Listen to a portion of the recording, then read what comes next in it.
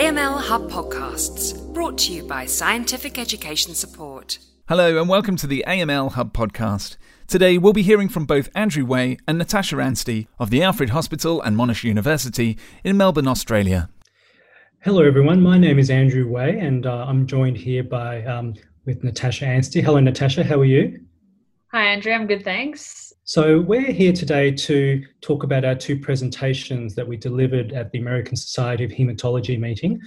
I delivered the talk on the clinical data in relation to the AML M16 trial, and you presented the correlative data for that trial. Yeah. So what I'll do is I'll introduce the clinical study, and then perhaps I'll ask you some questions about the correlative studies and what you found.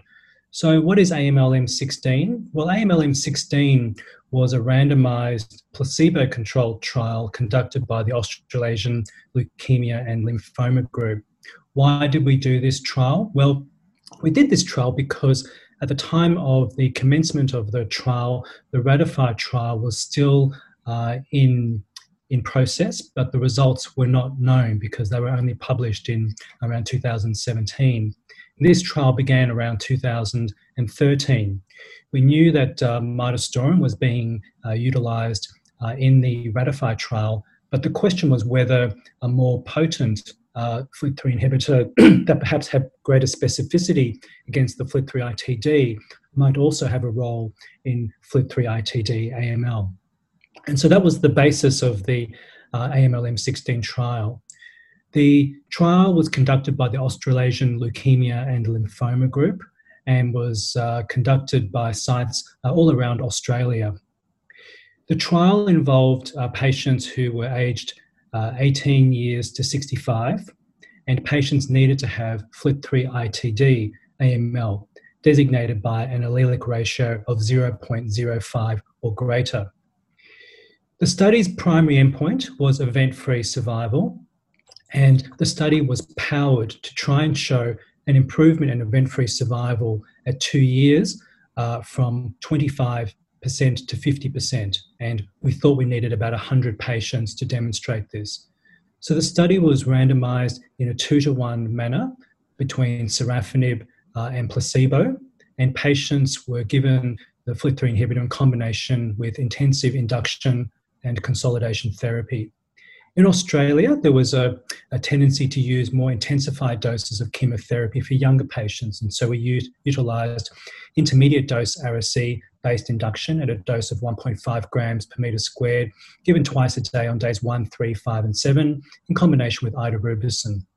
For older patients between the ages of 56 and 65, they were given conventional 7+3 with idarubicin. And so sorafenib or placebo was combined with induction, 2 cycles of consolidation, and patients were also allowed to have sorafenib or placebo for 12 months of maintenance therapy. In this trial, post-transplant FLT3 inhibitor was not administered. So we now know that there are other countries which have performed trials using sorafenib in frontline therapy for AML. For instance, MD Anderson has demonstrated a 2-year survival of approximately 65%, and the same with a German study led by Christoph Röhrlich, and in a small subpopulation of patients who had FLT3-ITD. Again, the 2-year survival was approximately 65%. So in our study, the primary endpoint was 2-year event-free survival, with events defined as not achieving CR or incomplete CR, relapse or death. And the primary endpoint demonstrated that the 2-year event-free survival was 47% in the sorafenib arm and 45% in the placebo arm. So essentially a negative study. And so the question to us was, what was the cause for sorafenib not demonstrating superiority when every biological and rational thought would suggest that it should be a positive trial? So what was the response rate in each arm? Well, the response rate was very high in both treatment arms. It was 91% in the sorafenib arm and 94% in the placebo arm. Patients achieved CR in 80% of cases in the sorafenib arm and 70% of cases in the placebo arm. So that really didn't explain the difference. However, it did demonstrate that even patients in the control arm did extremely well on this trial. And so, as I mentioned, 94% of patients got into remission, even though they did not have a FLT3 inhibitor. We next looked at the quality of the responses, patients that achieved CR or CRI, and what was their relapse-free survival. Interestingly, we found that patients who achieved a true CR, that if they received sorafenib, they had a much better relapse-free survival of 61% compared to only 36% for patients in the placebo arm. So clearly less relapses for patients receiving sorafenib, but only if they achieved a true CR. For patients that didn't achieve a CR, that is a CRI, there was no difference in relapse-free survival. We next looked at overall survival, and overall survival in the sorafenib arm was 67% versus 56% in the placebo arm. So a slight improvement for sorafenib. So the question was, what subgroups were doing better in the sorafenib arm? Is there a subgroup population that benefits from sorafenib, whereas others perhaps less so? So we know from the RATIFY trial that patients did particularly well after transplant in the midostaurin arm. So we looked at 2-year survival in patients that had a stem cell transplant in first remission. And we did in fact identify that patients did do better in the sorafenib arm with a 2-year survival that was 20% greater for sorafenib at 74% versus 53% for those receiving placebo. Males were also found to do better with sorafenib compared to females, which was, again, similar to the RATIFY trial. What about age? As I mentioned before, younger patients received more intensive chemotherapy compared to older patients. Interestingly, older patients did better with a 2-year survival of 72%, so 56% versus 37%, whereas there was less difference between the younger patients. And again, this may have been equalised by our use of more intensified chemotherapy in both arms. What about on-target efficacy? So we looked at patients with a high allelic ratio of at least 0.7. And interestingly, we found that there was a substantial benefit in favour of sorafenib with a 2-year survival of 70% for those with a high allelic ratio compared to 35% in placebo. Whereas patients that had a lower allelic ratio, there was no difference in survival, suggesting, in summary, that sorafenib in our trial, although there was no overall improvement in event-free survival, led to benefits in patients who achieved a complete remission, for patients that went on to transplant in first remission, and also benefits for patients who were male and for those that had a high FLT3 allelic burden. And so the next question was, did we actually hit the target, and what happened to minimal residual disease? And so to try and answer these questions, Natasha Anstey, who is a molecular biologist, performed some interesting correlative studies. So Natasha, what did you find? Yeah, so I guess the correlative studies that we did were broken down into 2 main parts. One, looking at what the efficacy of the dosing schedule was like and how effective the dosing was in terms of inhibiting FLT3. And then the second part, looking at the response of the leukemia and the MRD response. So in the terms of the first part, we were able to take plasma from various points throughout the induction therapy, and we could use the plasma inhibitory assay, which is a means to measure the level of FLT3 inhibition by measuring phospho-FLT3. And what we were able to show was that 88% of the patients who were treated with sorafenib did have a plasma inhibitory response. And that, importantly, the response was associated with a reduced risk of relapse. So those patients that had a PAA response, only 32% of them went on to relapse, compared to 62% of those patients that didn't have a plasma inhibitory response. In terms of how the leukemias responded to the treatment, this was done by looking at the FLT3 ITD levels throughout the treatment journey, from diagnosis after the induction cycles and consolidation cycles of therapy, and also at relapse. using a NGS-based assay where we can measure the level of FLT3-ITD. And with this, we were able to show that the sorafenib patients who were in CR had the highest level of MRD negativity. So for this assay, our limit of detection was 0.001% VAF.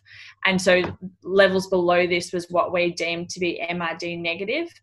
And yeah, the sorafenib patients in CR had the highest rate of MRD negativity. And what was also interesting to find was that when we looked at the patients who were in CR, the presence of MRD was associated with an increased risk of relapse, suggesting that the MRD negativity did indicate some kind of ultimate response, like long-term response.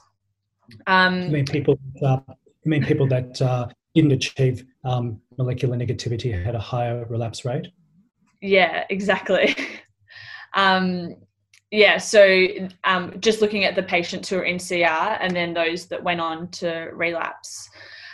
Speaking of relapse, I also looked at the relapse patients and wanted to look at the molecular makeup of these, and in particular, the level of FLT3-ITD at relapse. And what was really interesting to find was that even though there was an equal proportion of patients who went on to relapse in both the sorafenib and the placebo arms, in the sorafenib arm, over half of the patients relapsed with FLT3-ITD negative AML, as opposed to the placebo arm where 90% of them were FLT3-ITD positive at relapse. So this was another key difference between the two treatments.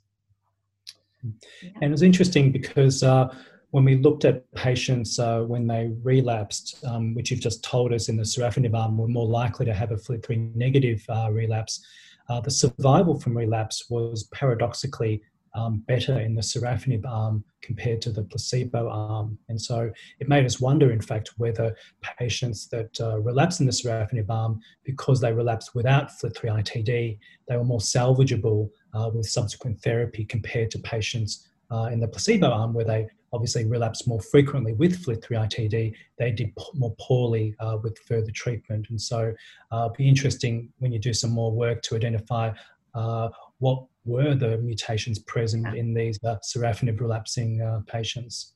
Yeah, and that's currently what I'm doing at the moment, looking to see what other co-mutations occurred in the patients, both at diagnosis, which therefore impacted the response, but also what the relapse patients have and what was the common cause of relapse in these patients that were FLT3-ITD negative. Yeah. There was another paper presented at ASH from the German AML group, which looked at patients from the RATIFY study treated with midostaurin, and I think they showed that perhaps patients that had a FLT3-ITD spanning the TKD1 domain perhaps didn't do so well on the midostaurin arm. Did you happen to look at this with respect to sorafenib? Yeah, so it was interesting when we saw the abstracts of the German group looking at this, we went and looked at our data as well. And I also found that in my the group of patients, that the insertion site of the FLT3-ITD in the TKD domain was associated with a reduced response. But didn't correlate with the relapse risk at all. But there was a reduced proportion of patients that were entering CR if they had insertion in the TKD site, which was interesting to find, yeah. Great. So just in summary and closing, what have we learned from this trial? Well, we've learned that sorafenib in combination with intensive induction, consolidation and maintenance therapy did not improve event-free survival when we looked at the complete population of patients treated. However, there were subgroups of patients that we did identify some potential benefit from sorafenib, and these include patients who had a high FLT3 ITD allelic ratio, patients that went on to transplant in first remission. Males also had a greater benefit, and also patients that achieved a true complete remission rather than an incomplete CR. Natasha presented, I think, convincing data that we were getting a pharmacodynamic on-target effect from sorafenib, and we also found a higher proportion of patients who achieved FLT3-ITD negativity after induction. Furthermore, there was a really interesting observation that patients at relapse had a almost 50% tendency to lose the FLT3 mutation at relapse compared to placebo. That said, I think it's still fair to say that midostaurin remains the standard of care for first-line FLT3 mutant patients, and it'll be really interesting to see the results of upcoming studies which are looking at next-generation FLT3 inhibitors such as quizartinib, crenolanib, and also gilteritinib. So thank you, Natasha, for speaking with me today, and thanks to the audience for listening to this podcast, and we hope you found it interesting and that we've learned something together about FLT3 mutant AML. Thank you. Thank you. AML Hub Podcasts, brought to you by Scientific Education Support.